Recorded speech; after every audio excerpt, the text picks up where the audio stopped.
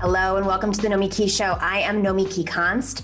I hope you had a safe and healthy holiday break, because there ain't nothing safe about what's going on right now. You may have heard this weekend the name Neera Tanden. She was trending on Twitter. People were giving their hot takes, including myself. Neera Tanden reveals the dark soul of this Biden administration to be. Biden says he will nominate Neera Tanden to the head of the Office of Management and Budget, the OMB. There are very few jobs in Washington more powerful than the head of OMB. So this matters a lot. On the left, we all know Neera Tanden. We may have, whether a big name or just a Twitter account, you may have interacted with her personally, one of the lucky ones who has. She has made many people miserable. She has spent the last 5 years smearing and trying to take out every single one of Bernie's key operatives and surrogates, and of course, Bernie himself and his wife, his chairs of his campaigns, his appointees to different commissions, and of course, just people who support Bernie Sanders. She was doing this with bad faith attacks, very, very ruthless attacks. She used the organization she leads, which gets hundreds of millions of dollars a year, the Center for American Progress, CAP, to facilitate some of these attacks. Her vicious tweets were not only part of it, although she has tweeted 87,500 times in the last 10 years, not counting the thousands of tweets she has deleted in the past few days. Glenn Greenwald points out that after Trump was elected in 2016, Tanden introduced the baseless claims about Russian hackers stealing the election from Hillary Clinton and delivering it to Donald Trump. Of course, she also blamed us. She blamed millennials. She blamed Bernie supporters. They blamed everybody but themselves, because last I heard, she was supposed to be chief of staff to Hillary Clinton, and she sure seemed very mad. This is exactly the kind of paranoid crap that Donald Trump is peddling right now at the expense of our system and government. Neera Tanden doesn't care. She's about winning at any cost, in many ways like her patron, Hillary Clinton. Neera Tanden, though, is not just hated on the left, and now we know on the right. The establishment has their mixed views on her too, mainly because of her tactics and her public and private temperament. They think she's gone too far, and she gets rewarded for it, like she is right now. So she lied about the Unity Reform Commission that I served on. This was a commission that was set up after the 2016 election, and it was a commission that was led by Hillary Clinton appointees. There were three: Tom Perez, chair of the Democratic Party. He had three people on the committee, and the rest, in the minority, were the Bernie Sanders appointees.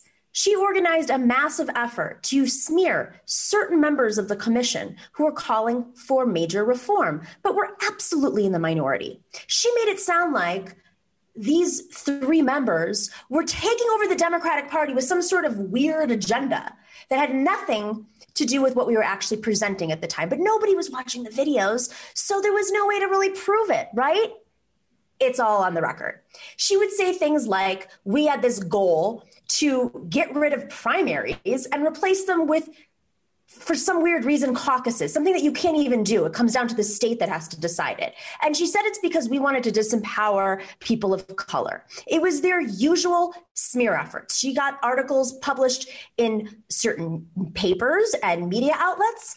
They had segments on MSNBC about this. They named our names. And as a result, we received death threats, hundreds of attack and smear tweets an hour, some fake, some ginned up, some incited. Hit pieces using quotes from Neera allies as their fact-checking and validation.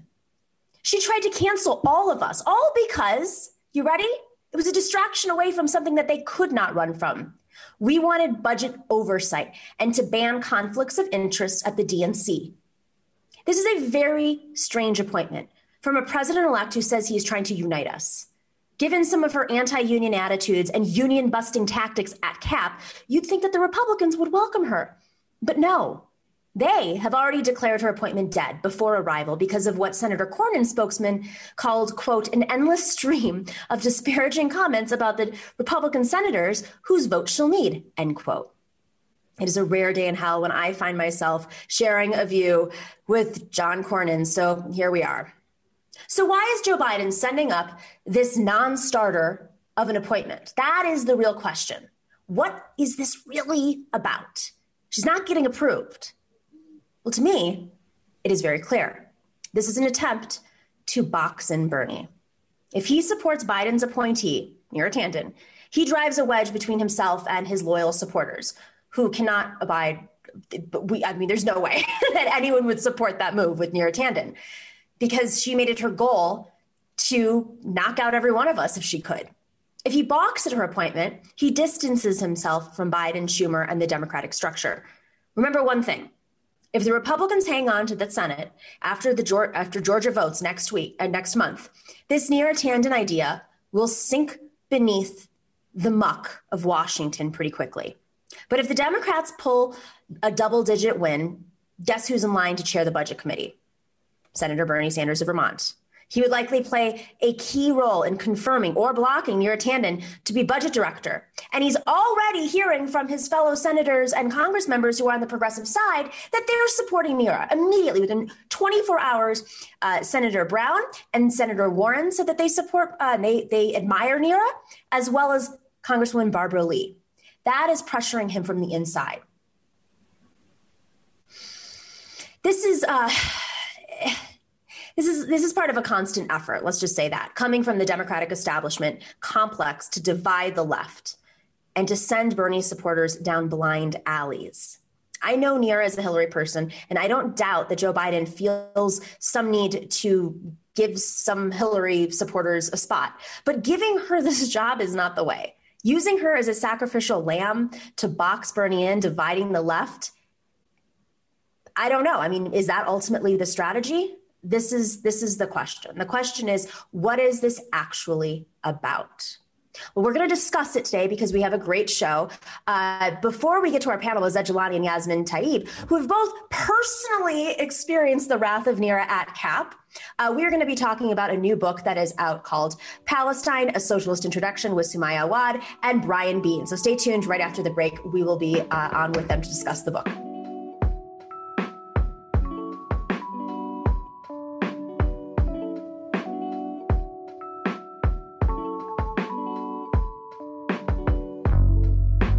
Welcome back to the Nomi Key Show.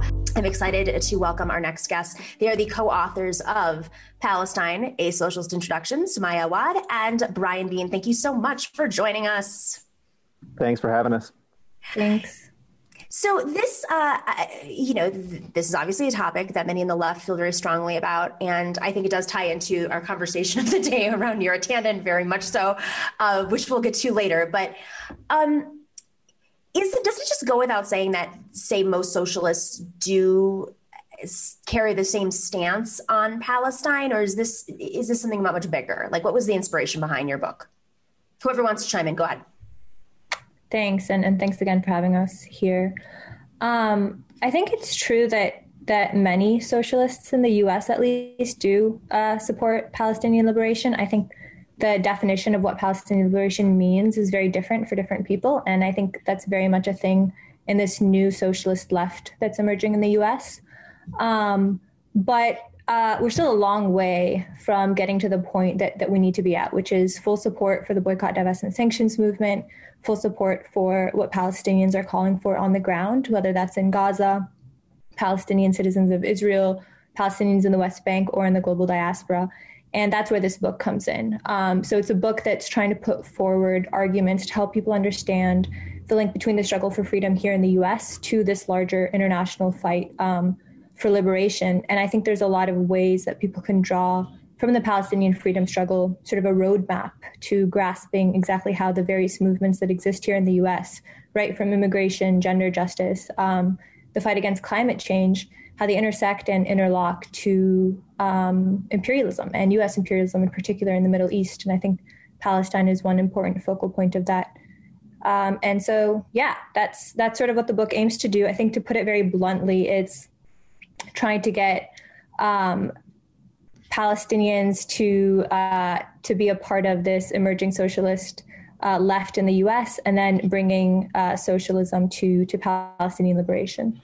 When you say bringing Palestinians part of this socialist movement, you mean the diaspora in the U.S., the Palestinians who are located in the United States, or do you mean abroad as well, or anywhere, frankly. Brian, do you want to take that? Why don't you take this one? Cool.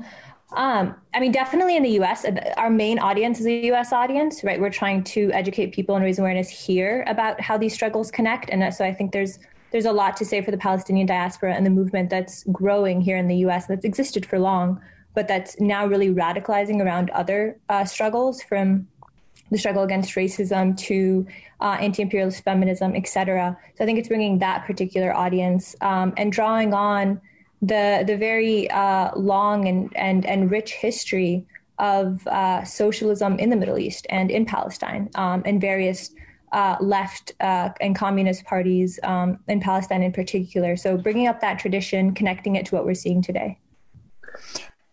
Go ahead, Brian. If I could add something to that, I think that in addition to that, there is the notion that socialists are all about fighting imperialism. Like, that's something that you often hear. Like, it's like, that's what socialists do. They build movements against imperialism and whatnot. So I think when we're talking about sort of connecting struggles, I think that one of the things we want to bring into the discussion about building a socialist movement against imperialism is that Palestine is central in that. I mean, Palestine is central because the Israeli state is a central feature in U.S. imperialism and world domination. And so if we're going to build a movement to combat U.S. imperialism, fighting for the liberation of Palestine has to figure in that centrally. And so I think that's part of the argument they're making as well, too. If you're socialist and you want to combat imperialism, you got to take on Palestine, you got to take on Israel. Similarly, if you're fighting for the liberation of Palestine, you're going to come up against the question of U.S. imperialism. So what I find really interesting about this is, in the 90s and 2000s, the Democrats cozied up to Netanyahu, obviously, and they still do, by the way. It's just he's now a little bit more toxic of a figure because of his relationship with Trump. Because of his relationship with Trump and just how, especially in the last week, the turn of events that have happened, in response to Iran, et cetera, why do you think that this movement is becoming a little bit more mainstream? Like, do you find that there are more, for lack of a better word, like normie Dems who have a little bit more sensitivity and understanding of the complexities in the Mideast? I mean, are they warming up to this, for lack of a better term, like the socialist argument for the liberation of Palestine? Do you find that like there's a crossover appeal because Netanyahu's just so outrageous?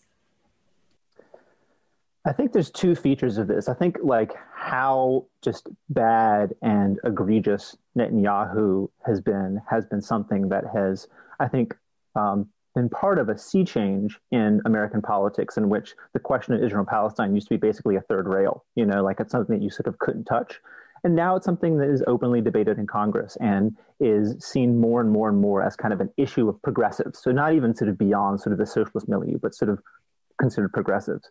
And so I think that, Netanyahu's actions, him being associated with Trump, his flirtations with various sort of far-right forces have been a part of that. But I think the other part of that is the BDS movement. And so I think that sort of even before that, there was a lot of organizing on the ground, mostly in college campuses of the United States, but sort of tirelessly sort of fighting to kind of delegitimize the notion of Israel as somehow the greatest democracy in the Middle East or some nonsense like that. And so I think that Netanyahu's egregiousness and sort of escalating the aggression is a part of it. I think that the BDS movement that existed before that and is still ongoing is also essential for that sea change in politics that I think you talked about. How much has the BDS movement shifted? Are there like elected officials who are running as progressives in terms of supporting the BDS? That's because I bring this up because, in the 90s, or maybe it was even the 80s, in the Democratic Party, for instance, this idea was recognizing Palestine. just the simple recognition was the most controversial take that the DNC as an institution had. And it ostracized people like Dr. Zogby, who was the person who introduced that and ran under the Jesse Jackson Rainbow Coalition, and as well as BDS. And like you said, it became a third rail in the party itself, so that other lawmakers didn't want to be associated with that because they didn't want to feel the same ostracizing that was happening. How is it? Do we see? I mean, I know this question is brought up on questionnaires, especially if people are looking for DSA support, but other other organizations too. Do we find that there's a movement from candidates and elected officials too? Whoever wants to respond. Definitely. There's definitely a shift. I mean, you're seeing today people running and like openly supporting the right to boycott. You had Cori Bush do that in Missouri. And this was days before her primary, right? So like this was prime time to completely avoid the question of Palestine and certainly BDS. And instead she chose to respond to it. You have elected officials like Ilhan Omar and Rashida Tlaib who openly support the right to boycott. And then on local levels, someone like Zohran Mamdani, who just ran in Queens and won for assemblyman. And he openly supports the boycott, divestment, and sanctions movement, not just the right to boycott, but the movement itself as a tactic for liberation. And I think that's enormous and that's tremendous. And I think one of the ways we can show that there's this shift and that there's real progress on this front is all the laws that are coming out to boycott and to attempt to criminalize and punish those who advocate for Palestinian liberation, and specifically those who use the BDS tactics. And really quickly, just to piggyback on something Brian said earlier about Netanyahu, your question about Netanyahu, I think that's entirely true, that he's helped sort of push this progressive front because of his alliance with Trump. But I also think what we're seeing is that there are people, both elected officials and then on the ground, who recognize that it's not just Netanyahu didn't start this right-wing movement in Israel, but it's actually the very nature of Israel is inseparable from that of imperialism, settler colonialism. And so its existence as it currently stands needs to change, right? It's an ethno-state. It's inherently incompatible with justice. And that's what we're fighting against. And that's part of what the book is trying to put forward, that it's not just about Netanyahu. It's not just about Trump. It's not just about these last 10 years. It's actually a much longer history, and there's a much longer fight ahead of us. Can we talk about some of the solidarity? I mean, when you say solidarity with Palestine as a colonized state at this point, probably, I don't know, is that fair enough to say? You said something about environment, and that really stuck to me because there is this intersectional aspect that's not like discussed, first off, it's just never discussed in the mainstream, but never from like an intersectional approach. And I remember I was talking to Linda Sarsour at one point about water, and I was really blown away by the lack of clean water and kind of the games that are being played by Israel in controlling the water supply with the people of Palestine. Can we just like touch on that and some of the environmental aspects? Because that was really eye-opening to me. Whoever, Brian, you just went off mute first. I'll say you first. Good eye. It's like Jeopardy. Go. Yeah, exactly. What is water for 500 and Mickey? I think that this issue, aside from just being an environmental question, so the access to water and how that has been diminished, particularly in the West Bank and of course in Gaza, and the way in which the pattern of settlements is pushed into places that makes it even harder to access the water. And, that's an environmental question. I think the other thing, you started talking about solidarity. And so there's a solidarity question about environmental justice. I think there's also many parallels around the question of racism. So, there's also Flint, Michigan, where they still don't have water, and it's next to a lake and it's poisoned. And so these patterns of connections and solidarity with environmental justice, but also questions of racism, I think are different threads that we need to sort of pull on to indicate how our struggles are indeed connected, and by fighting together is how we can transform them. Sumaya, do you have any thoughts to piggyback? Yeah, I mean, I think, you really can't talk about climate change without talking about imperialism. They just come hand in hand. And I think there are so many examples from around the globe that attest to that. In Palestine in particular, there are so many ways that Israel's apartheid regime really, there's so many ways that Israel's apartheid regime just passes all these laws and policies that completely destroy the Palestinian land, among many other things. And I think with water in particular, the figures are just really, really staggering. So in the West Bank, in the occupied West Bank, Palestinians live on an average of about 70 liters of water per capita per day.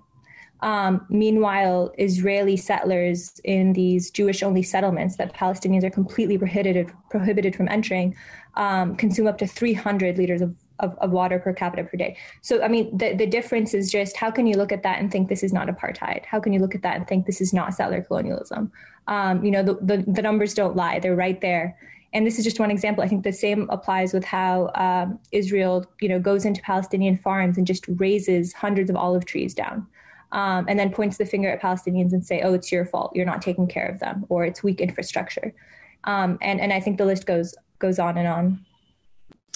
Let's touch on some of the other things that you bring up in the final minutes about your book. So if we were to pick 3 issues, just because the book, you can read the book, pick up the book, put it up on screen, everybody can take a look at it. 3 issues that would probably surprise people the most in terms of key aspects of international solidarity, whether it's climate or gender justice, or I mean, what would you say the top line issues? Like if we're going to go to our holiday dinners with our families and we want to educate them, these are the 3 intro points for them.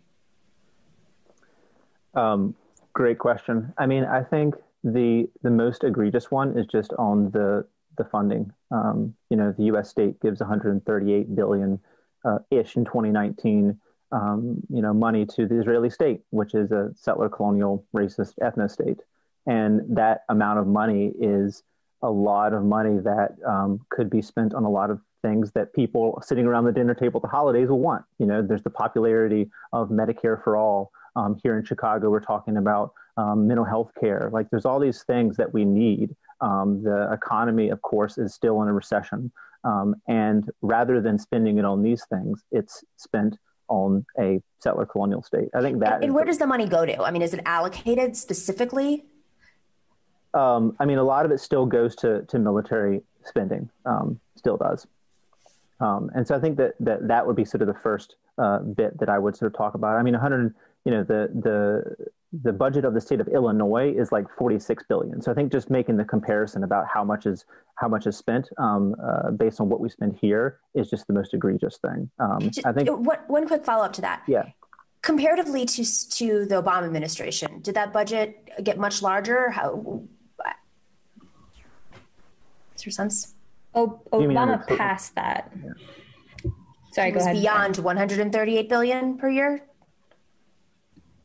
So the number is $38 billion over a 10-year period. That's what Obama passed right before he left office. So it's $3.8 billion per year, which is a lot of money, and could fund so many things that we need right now, especially as we suffer through this second wave of COVID. You have 40. I think I read this morning in the New York Times, it was like 1 person is dying of COVID every 40 seconds in the United States right now. And if you think about $3.8 billion, that's all specifically military funding for Israel. And they actually have to use a certain percentage of that to buy weapons from the US. So this is also fueling the US weapons industry at the same time. And we know what that means. It means our police are getting militarized here. That directly comes back here to hurt us. Yeah. Exactly. And so I definitely agree with Brian about that being the first one. And I'll give the second, and then Brian, you could do the third. I think the second one would be like settler colonialism and like the indigenous people's fights here in the U.S. I think that certainly was brought to the mainstream during the Standing Rock protests in 2016.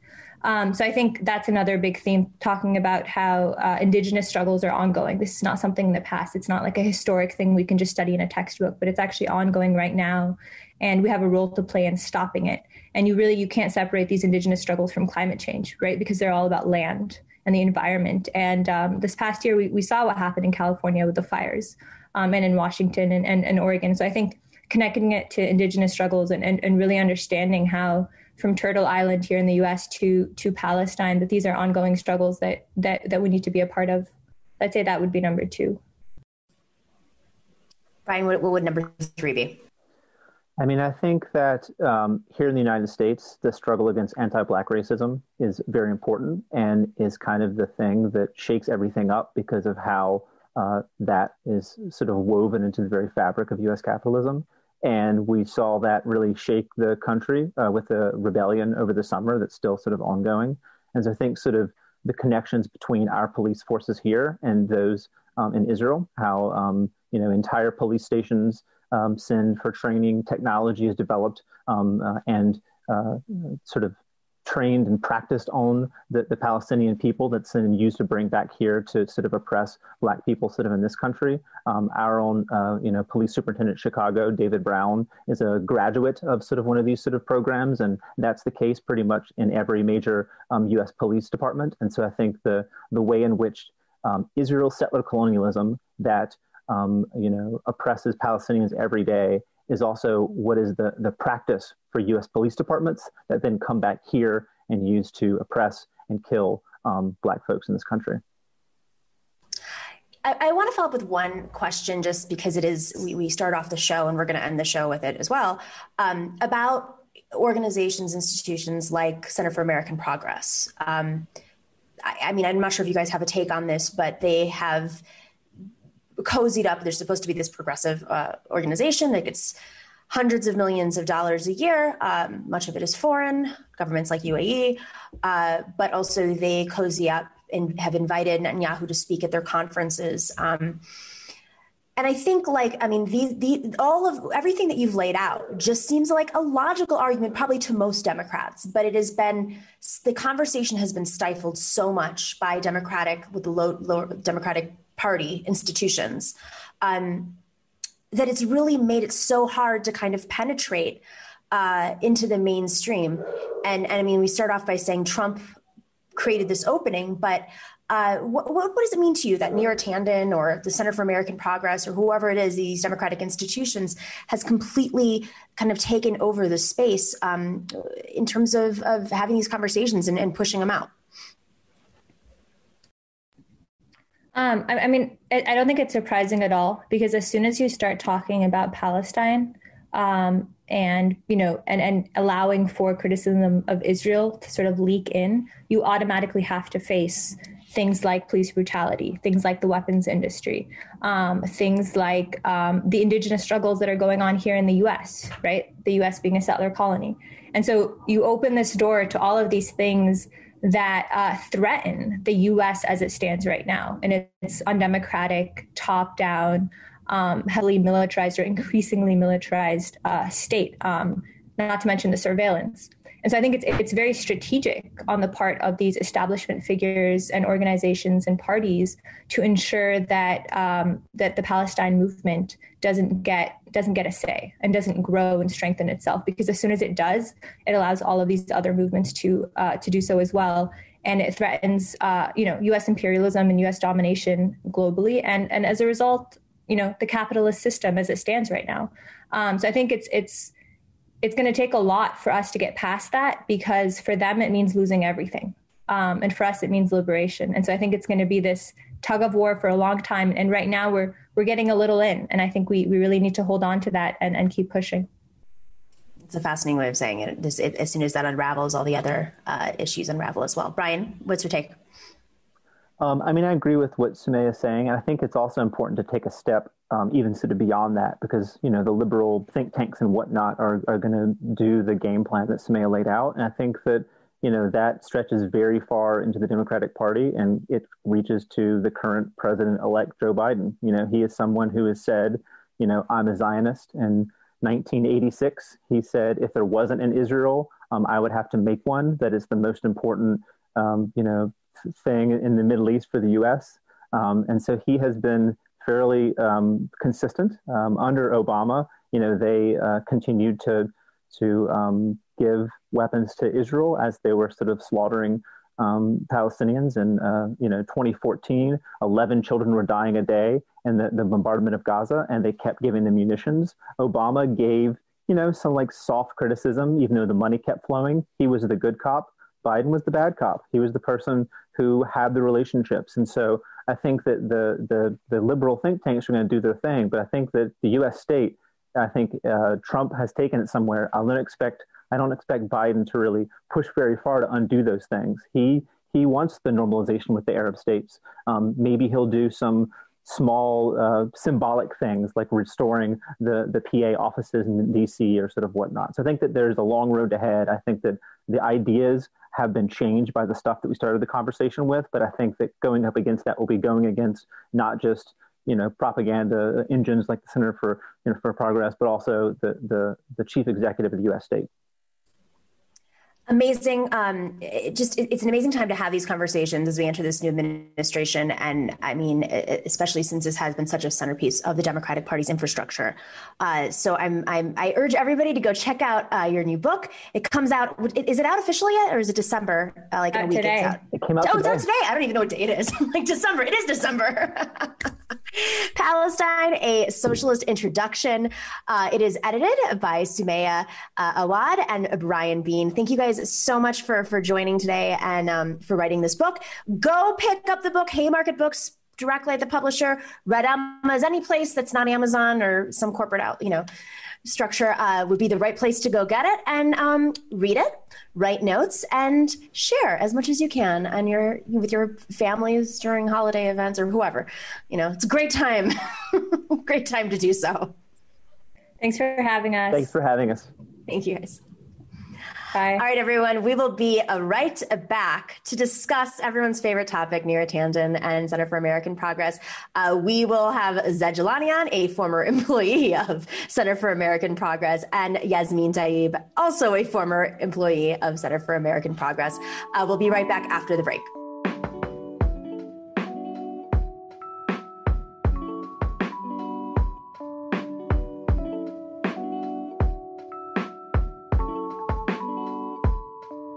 Guys, welcome back to the Nomi Key Show. Make sure it's that time of the show where you have to smash that like button, click subscribe if you haven't already. We've got an amazing week. We're doing a lot of special interviews beyond the show. If you click that little bell, then you know when we go live at night or at other times of the day when there's breaking news. That's how you know. And if you're not already, join us on Patreon. Guys, holiday presents, family, friends, you want to indoctrinate them? Bring them here. I can speak normie and then kind of ease them into becoming radicals. This is where they go. Indoctrinate your family by sending them a $5 a month Patreon subscription. Patreon.com/The Nomi Key Show. It is also how we pay our bills. Support independent media. This is Giving Tuesday, Monday. I don't know, whatever. It's another foundation gimmick. But hey, let's buy into it. Giving Tuesday. All right. Yasmin Talib actually had to, I feel very bad. I missed this notice during the show, but she unfortunately had to bow out today. But we have Zaid Jilani, and he has a lot to say. He also knows Yasmin. So Zaid is a writer. He's a journalist. His work has appeared in The Intercept, Common Dreams, The Guardian. Zaid is a former employee of the Neera Tanden world. So he has a lot to say, and he said so publicly in the past. Zaid, thanks for joining us. Thanks for talking about everybody's favorite topic, Neera Tanden. Oh, no problem. No problem. It's a reoccurring topic, I think. So. All right, let's just start off with this. Usually what happens when someone talks about Neera is you get flooded with tweets and attacks immediately after. Threats, articles pulled, smears about you. I mean, I can't, the kinds of smears I had the other day, I was like, I didn't know that about myself either. Thank you so much for informing me about my life. This is kind of like how she operates, but I'm really curious, that's publicly how she operates. She organizes these tribes, these little Reddit, Twitter farms, for lack of a better word, to kind of back her up and echo whatever she's putting out there. How does she operate internally? It's interesting in that I think the public persona is not that different from the private persona. I think she has a certain, I think of her largely as a permanent campaign operative, right? She is a loyalist to a faction of politicians. First, I think it was the Clintons. Now it looks like it's going to be the Bidens. Where she is arranging everything that happens around her to align with the trajectory of the political fortunes of those people. So at the Center for American Progress, that meant often pushing staff that worked around her to be supportive of whatever the Obama administration was doing, whatever the Clintons were doing. And I think she was often somewhat undiplomatic in the way that she did that. She didn't tend to have a good relationship, particularly with the younger progressive crowd at Center for American Progress, but also some of her coworkers more on her level. And I think that I don't really think of it as an ideological thing. I don't think of her as being ideologically committed to neoliberalism or anything. I think of her as being highly loyal to a group of actual politicians, and she moves along with them. So, for instance, Holly Otterbein at Politico had a really good article about some of the progressive critiques of Neera, and they asked someone close to Tanden about why she was supportive of looking into Social Security cuts. And they said basically, well, that was Obama's position at the time. Like, as if she doesn't have an independent position, as if her job was largely to just fall in with the administration, even though she was running a think tank, which was supposedly supposed to be independent. And that was a lot of the issues I think I had working with her, was that she really just didn't respect people who were trying to be creative or trying to be independent, who were trying to actually carve a different way for politics within the Democratic Party or elsewhere, because she sees herself largely as a political operative or a loyalist to one faction. And that often meant being very undiplomatic with people who did not quite agree with that, or people who maybe ran up against some of the people who were funding the think tank, whether it was, Walmart or Michael Bloomberg. I had some experiences like that with her, or foreign governments. Let's get to that for a second, because I'm, you wrote for The Intercept, did a lot of investigative reporting specifically around funding, as does Li Fang, for instance. Where did Center for American Progress come from? Like, when it started, what were its goals, and I mean, did it always take UAE money? Like, what were the original goals, and then when and who did they start taking money from? Right. I think this is really interesting. So basically, John Podesta and a few other people, he was Bill Clinton's former chief of staff in the White House, founded Center for American Progress to be a think tank and a place where basically Democrats to organize ideas. They didn't really have any really good places just for party-oriented type.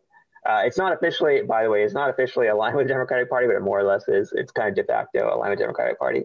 I would say, for the most part, Podesta, I worked mostly under Podesta when he was president of Center for American Progress.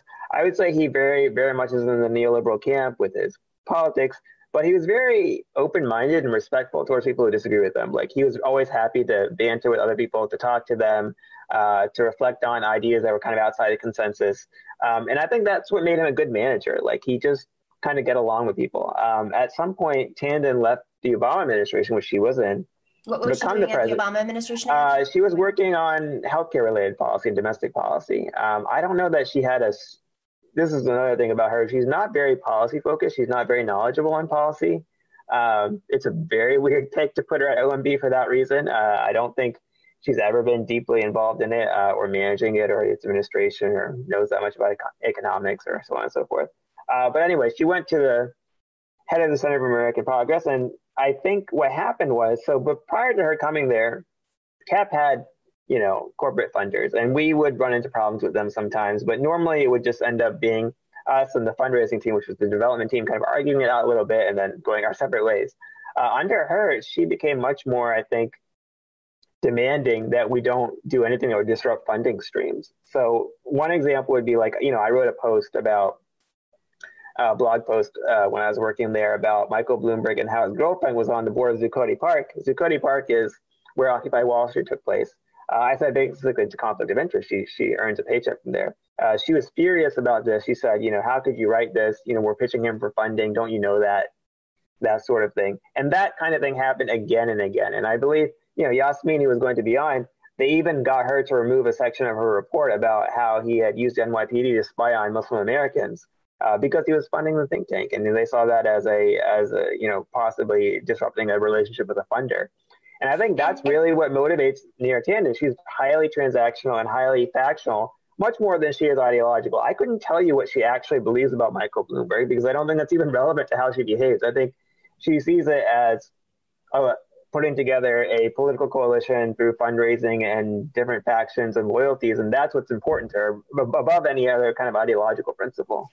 So on the note, you mentioned the Zuccotti Park spying, and specifically around, it was earlier, spying on Muslims. There was a big story. I think AP won a Pulitzer, if I recall, for this story. And I remember at that time, people like Senator Gillibrand and Cory Booker were all defending it. And I wonder how much of that is because it's not just that it's this quote unquote think tank that publishes papers and raises money.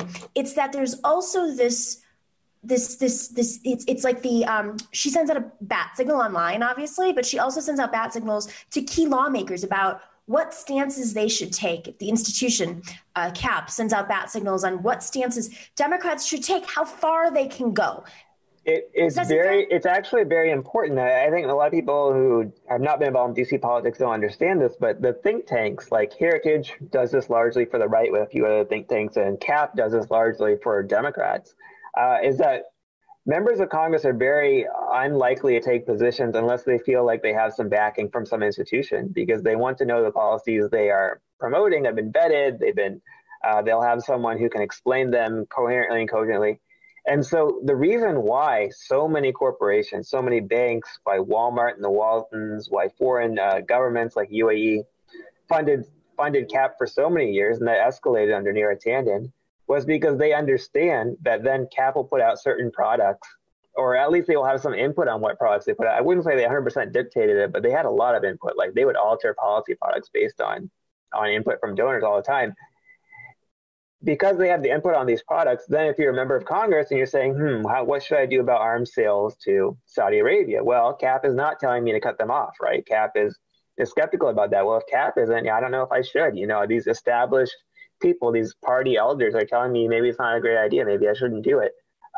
That's why it's worth it for all of these people to pay so much money to CAP. And that's why they didn't like the younger people who worked there, who, we were interested in basically progressive advocacy through blogging and newsletter and communications. And eventually they eliminated the entire blog from which is called Think Progress. Which was Think Progress. It was a very popular blog. We were one of the most popular political blogs on the internet. Eventually they just ended up eliminating it, which is funny because I heard that after Trump's election, CAP raised so much money that they didn't know what to do with the money. So they had the money. They could have funded Think Progress for years to come. Of course they had the money. I mean, remember the conference that they put on? So this is, let's talk a little bit about the conference. They did this conference at, was it the Four Seasons? Am I correct? Four Seasons in DC? I couldn't tell you, but it's a nice conference, yes. And like, to put that in perspective, the average room is like hundreds of dollars a night to start in DC. Hotels are always expensive because people are always going there to lobby during the days of the week. So, and there's conferences that are going on. It's always expensive to get a hotel in DC if you're there during the week. So they had this conference and it was like, I can't remember what the entrance, but it was definitely over $1,000 to go to the conference. I'll come back and look at that number later and update you all. But it was ridiculous. I remember it was around the time of the People's Summit, which of course wasn't that much money. So they have the money. I mean, not only are they getting the money from foreign governments, which is just like an endless supply, and from Bloomberg, an endless supply, but like they're charging thousands of dollars to go to this elitist conference so they can, hobnob with Elizabeth Warren and Cory Booker. And, it's the epitome to me of what is wrong with Washington. But what really concerns me is that there's a fear that if you don't involve yourself, you're going to feel the wrath of the Tanden industrial complex. And look, that's ultimately why she's a power player, because she's in a position to give access to so many government officials to promote certain policy products that they're all going to read. I mean, when we put out a policy product, everyone up to David Axelrod in the White House was reading it every day. Like, I think at one point he accidentally replied to one of our newsletters, and I was like, oh, David Axelrod was reading this every day, very important person next to Barack Obama. Because when you have that kind of access, you're a de facto lobbyist. Even if you're not a registered lobbyist, you're a de facto lobbyist. So everyone who's paying you can sort of become your client, right? Like if AT&T or Walmart or Michael Bloomberg or the United Arab Emirates is paying you, they are kind of your client. And this is a model of politics that I think she grew up under in the 1990s, because her entry into Democratic Party politics was working under Bruce Reed, who was the godfather of domestic neoliberal policy under Bill Clinton. And I think that's just how she learned how it operates. I don't think she's necessarily a bad intentioned or a cruel person or anything that, people spar with her online and maybe they get that intention. I just think that she has this older kind of variation of politics that's different than the version of politics of progressives who are coming of age now, who view money in politics as a corrupting influence. She views it as a normal thing. Like it's completely normal for your think tank to I'm going to differ with you, Zaid. Right? I know that you're trying to play devil's advocate here and you've had your own personal interactions with her, but I do think she's a cruel person. I mean, she specifically made up lies about people. I should say this. She does strike me as having some of the same personality characteristics as Trump, in that she is very impulsive at times, and I think she can be thin-skinned. And those do sometimes manifest in cruelty, even if I don't think she's intentionally setting out to be that way. One example is, and the New York Times reported this, you don't have to take my word for it, New York Times reported this, in 2008, I believe it was 2008 or 2007, she literally punched Faz Shakir, my former boss, who was Bernie Sanders' campaign manager. She punched him because she asked her then boss, Hillary Clinton, a question about Iraq. A very fair diplomatic question, by the way. He wasn't rude about it, but she just thought that, this was not politically helpful for Clinton. So she punched him. If you're managing a diverse government office, you're going to have people who are going to disagree with you sometimes. They're going to tell you things you don't want to hear sometimes. You have to be able to manage your temper. And that is something she consistently failed at when I worked with her. And I think she's consistently failed at that sense. And her Twitter personality is actually quite reflective of her personal behavior in that sense. And I do think, if you're a Republican senator out there, and it's probably Republican senators who will decide her fate, you're probably going to have to be talking to OMB all the time when you're negotiating things on budget and talking to the White House. And this might be reason enough for you not to want to vote for someone just because they're terrible to work with. I mean, that's actually an asset for people in government. They should actually be able to work with people who they disagree with. And I saw no indication that she can really do that. Can we touch on some of the stuff that's happened over the last 10 years? And the reason why we're highlighting this not is because it's like, oh, great, we get to shit on Neera today. It's that we have to understand the potentiality of her, becoming the director, although I don't really think there's a path there, but what could play out. So we have a C-SPAN clip of her I think we should play real quick. And then I want to come back and talk about Matt Brunig if you want to, and maybe some of the others who've had interactions with her. Let's play that C-SPAN clip. Candidates with these governors. And I think that there's other, there are progressive governors like O'Malley and Cuomo who've taken a much more balanced approach on budgets, where they've looked at taxes as well as reforming programs and cutting programs. And so I think that's the approach the American people are supporting. There's a viewer here who wants you to take us deeper into entitlements by Twitter. Ms. Tanden, do you know what the president means when he says entitlements are on the table? Any specifics and anything you would endorse? Yeah, I mean, so there are a range of entitlements that, I think when we're talking about entitlements, we're talking about Medicare, Social Security, Medicaid. These are programs that people receive support because of the status that they have. So when after 65, you get funding from Social Security and Medicare. Actually, it's getting older for Social Security. But the president has $300 billion in his budget in cuts in Medicare. That comes on top of cuts in Medicare from the Affordable Care Act. So he has put specific cuts in the budget already in Medicare, and they had savings in Medicaid in the past. I think the question really is, if we're going to have a deal to address long-term deficit reduction, we need to put both entitlements on the table as well as taxes. It's unfair to ask only middle-class Americans to bear the burden of our deficits. Middle-class Americans actually didn't create the deficits. I think the challenge... Because I think what's so fascinating about that is she didn't lead with the middle-class argument and the tax cut, who she doesn't mention in that clip, who the deal, the tax cuts were over. But they were willing to put these social safety net programs on the table to get tax cuts again. It was mind-boggling. It's not a trade-off. That's not how this works. Go ahead. Yeah, I mean, and I think, again, this is when we worked for her at CAP, I thought of her as a lawyer for the administration, right?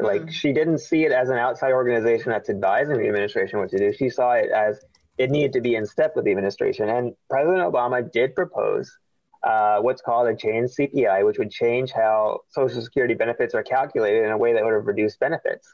Now, he changed his position later after years of pressure, including from organizations I worked with, to lobby him against this. He did change his position.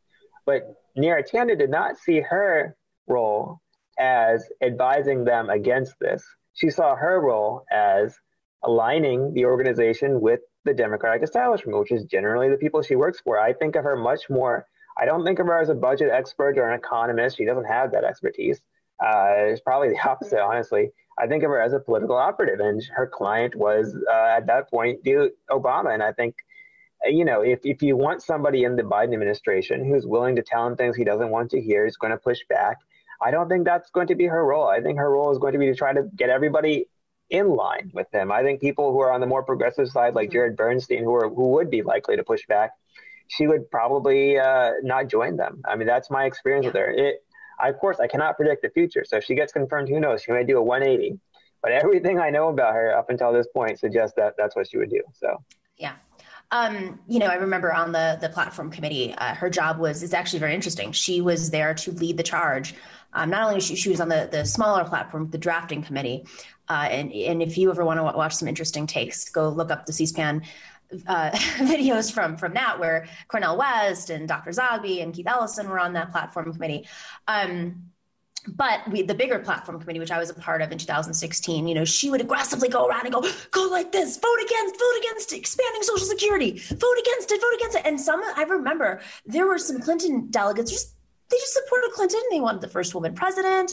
They were their appointed platform for whatever reason. They were like, I don't agree with this. And they were feeling pressure, and they started to move to our side, because it wasn't necessarily just that they were opposed to the actual platform issues that the Clinton campaign was pushing, which some of them were, of course.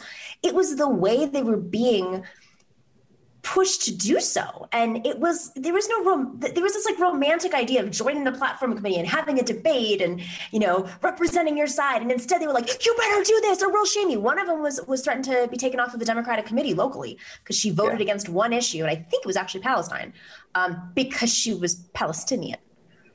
Unreal. So can we talk quickly some of the other folks that these are big stories that have happened over the years, and it's just sort of a refresher, but what happened with Matt Bruenig? Bruenig, of course, is his wife, who writes for the New York Times. Right.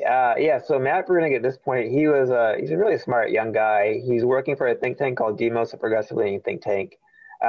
He was in a dispute with Neera online. I think he used the word scumbag, but he was doing it in reference to like an internet meme, which is not like a literal scumbag, but like whatever. I think he referred to her that way.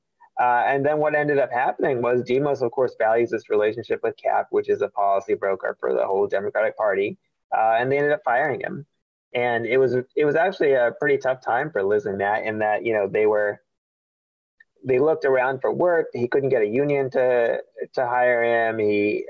What he decided to do was to crowdsource a think tank, which actually ended up working out very well for him. It's a great little operation that's well funded through people, but it was a tough period for him, because it demonstrated that when you run afoul of a Democratic Party power broker, they can really ruin you. Like it's not like having an argument with a friend or something. Maybe you have a heated argument, okay, then later you apologize and everyone gets along together. Like these people are out to end you if they don't see you as loyal to their faction. Unfortunately, this is how these kind of steely-eyed political operators work. And I think, one analogy may be Rahm Emanuel. Rahm Emanuel operated very similarly under Obama. He had a very cutthroat mentality. And it seems like he may be joining the administration again, or at least there's rumors of that. And I think that's a perpetual problem in Democratic Party politics, which is that, to a large extent, it does not welcome debate, right? Like they prefer to have somebody at the top just kind of set the tone in the agenda, and then you're expected to kind of follow along with it. Of course, I think there's a newer, younger generation of people, including lawmakers, who don't like that and are trying to push Democrats to more openly debate things. But unfortunately, Tanden is someone who believes in the older style. And I think that Obama did too, honestly, despite him publicly acting like he didn't. I think Obama kind of liked having people in line as well. So Biden, I mean, this is an amazing thing, the uniter. And at the end of the day, it's like, who uniting is. Well, that's the question, is like Biden ran his entire campaign about how he wants to unite the country, how he wants to bring people together, so on and so forth. If you bring on someone who's known to just be an attack dog and just belittle people and crush them for any difference they would have with you, it does not correspond with Biden's message. It is not what his campaign was about. And I think a lot of people were shocked when he picked her, because we've all been told that Biden was not very online. He doesn't use social media. He doesn't do all that. And like everybody knows Neera Tanden for being a very acerbic social media user and very caustic. And it just doesn't fit with what he was talking about at all on his campaign. And so I think this is something the Republicans are going to turn into a real embarrassment if they do stand by this nomination. It's going to be a very embarrassing confirmation hearing for the administration. I don't know why they would want that. The other thing that's really confusing to me about this is I just feel like, why are they putting their energy? I think that their energy is like completely, it's just about killing the left's movement right now. The left, meaning the anti-capitalist, pro-worker, unionizing movement that's just growing globally, obviously, which is always their biggest fear. And they're more preoccupied with that than the Great Depression 2.0 that they're inheriting. And I'm looking at this and I'm like, how is this your priority right now? And it could go very poorly in the hearings, but it's like it's in the back of their head. The other thing that I was thinking the other day was, it doesn't seem like a Ron Klain, Joe Biden kind of move. It seems, that she's more Clintonian. Of course, she was in the Obama administration, but she supported Obama. Excuse me. But she, I think what's confusing to me is it's not like their person really. So is this more about like a potential Kamala Harris administration? I mean, a lot of the appointees, I'm like, these are more Clintonian, and Kamala Harris has lined up with a lot of Clinton's folks. What do you think? Yeah, it's a good question, because Harris is definitely hired many more people in Clinton's orbit and kind of the cap orbit, and Biden's people generally have a few degrees of separation from that crowd. And it is genuinely puzzling to me that this happened. If anything, I thought maybe they would tap Tanden for a role that's less public or that is not Senate confirmable if they really wanted to give her something, just because she's, a functionary in the Democratic Party. But putting her in a position where she'd have to go through a Senate hearing, which is probably going to be fairly intense, with a lot of Republican senators who she's insulted in very caustic ways that are not particularly productive, it seems just like a totally bizarre move. And we may end up looking back at this one similar to, the Harriet Miers of the Biden administration, right? Where you end up putting someone forward who doesn't have really the credentials for the job and who doesn't really necessarily inspire your people. And the other side just hates them. Like they're just like, who is this person? Because it's just a puzzling move all around. However, there is one theory I've heard. I have nothing to substantiate this for, just someone I know came up with this, but they were suggesting that every administration usually loses one or two nominees, in their initial go round. And if you have to lose someone, it might as well be Neera, because she's not that important of an asset to the administration. So if they wanted to throw out somebody just for the Republicans to all like gang up on and attack and end up withdrawing or losing the vote, it might as well be Neera Tanden. I mean, that just, I don't know if there's anything to that, but that would be a somewhat rational strategy, I guess, compared to the alternatives, which is that they weren't thinking very much when they made this nomination. I mean, I think that they're thinking. I just don't know I don't know what they're prioritizing is the question. Zaid Jilani, I'm hereby calling to order any more conversation about Neera Tanden, because it's like way more than I've wanted to talk about it for the last of course, me too. A few days. But we have to give a service to folks who did not enter, who were not part of the wars of the 2010s and onward. I don't even know where we are. I guess for me it was 2015 onward, the Clintonian wars. But we have to do our service. It's like historians that wrote about some obscure president, and then the president makes news, and you're like, oh, okay, I guess I have to come on and talk about this book I wrote 40 years ago. That's the same duty we have here. Zaid Jilani, thanks for joining. To everybody else, thanks for joining today. Make sure to click that subscribe button if you haven't already, and join us at patreon.com/The Nomiki Show. We will see you. Oh, wait, we have some shout outs. I've been really bad about this. Look at me. Do you have any shout outs, Dorsey? Yep. Hold. This is the moment that you've all been waiting for, the shout outs. Anyways, bottom line is that's our Neera talk, and you got it. All right, special shout outs. We have, let's work backwards. There we go. Solar panels in the White House 2021.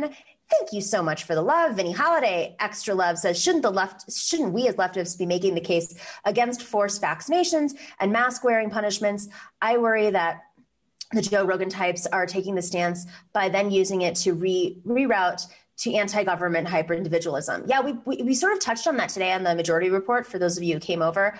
I'm concerned that the Republicans, Fox and Friends was like, they had this like amazing observation today that masks might work in preventing COVID from spreading. But I feel like their incrementalism is so that they can then doubt the vaccination because they need something to fight against in terms of their liberties.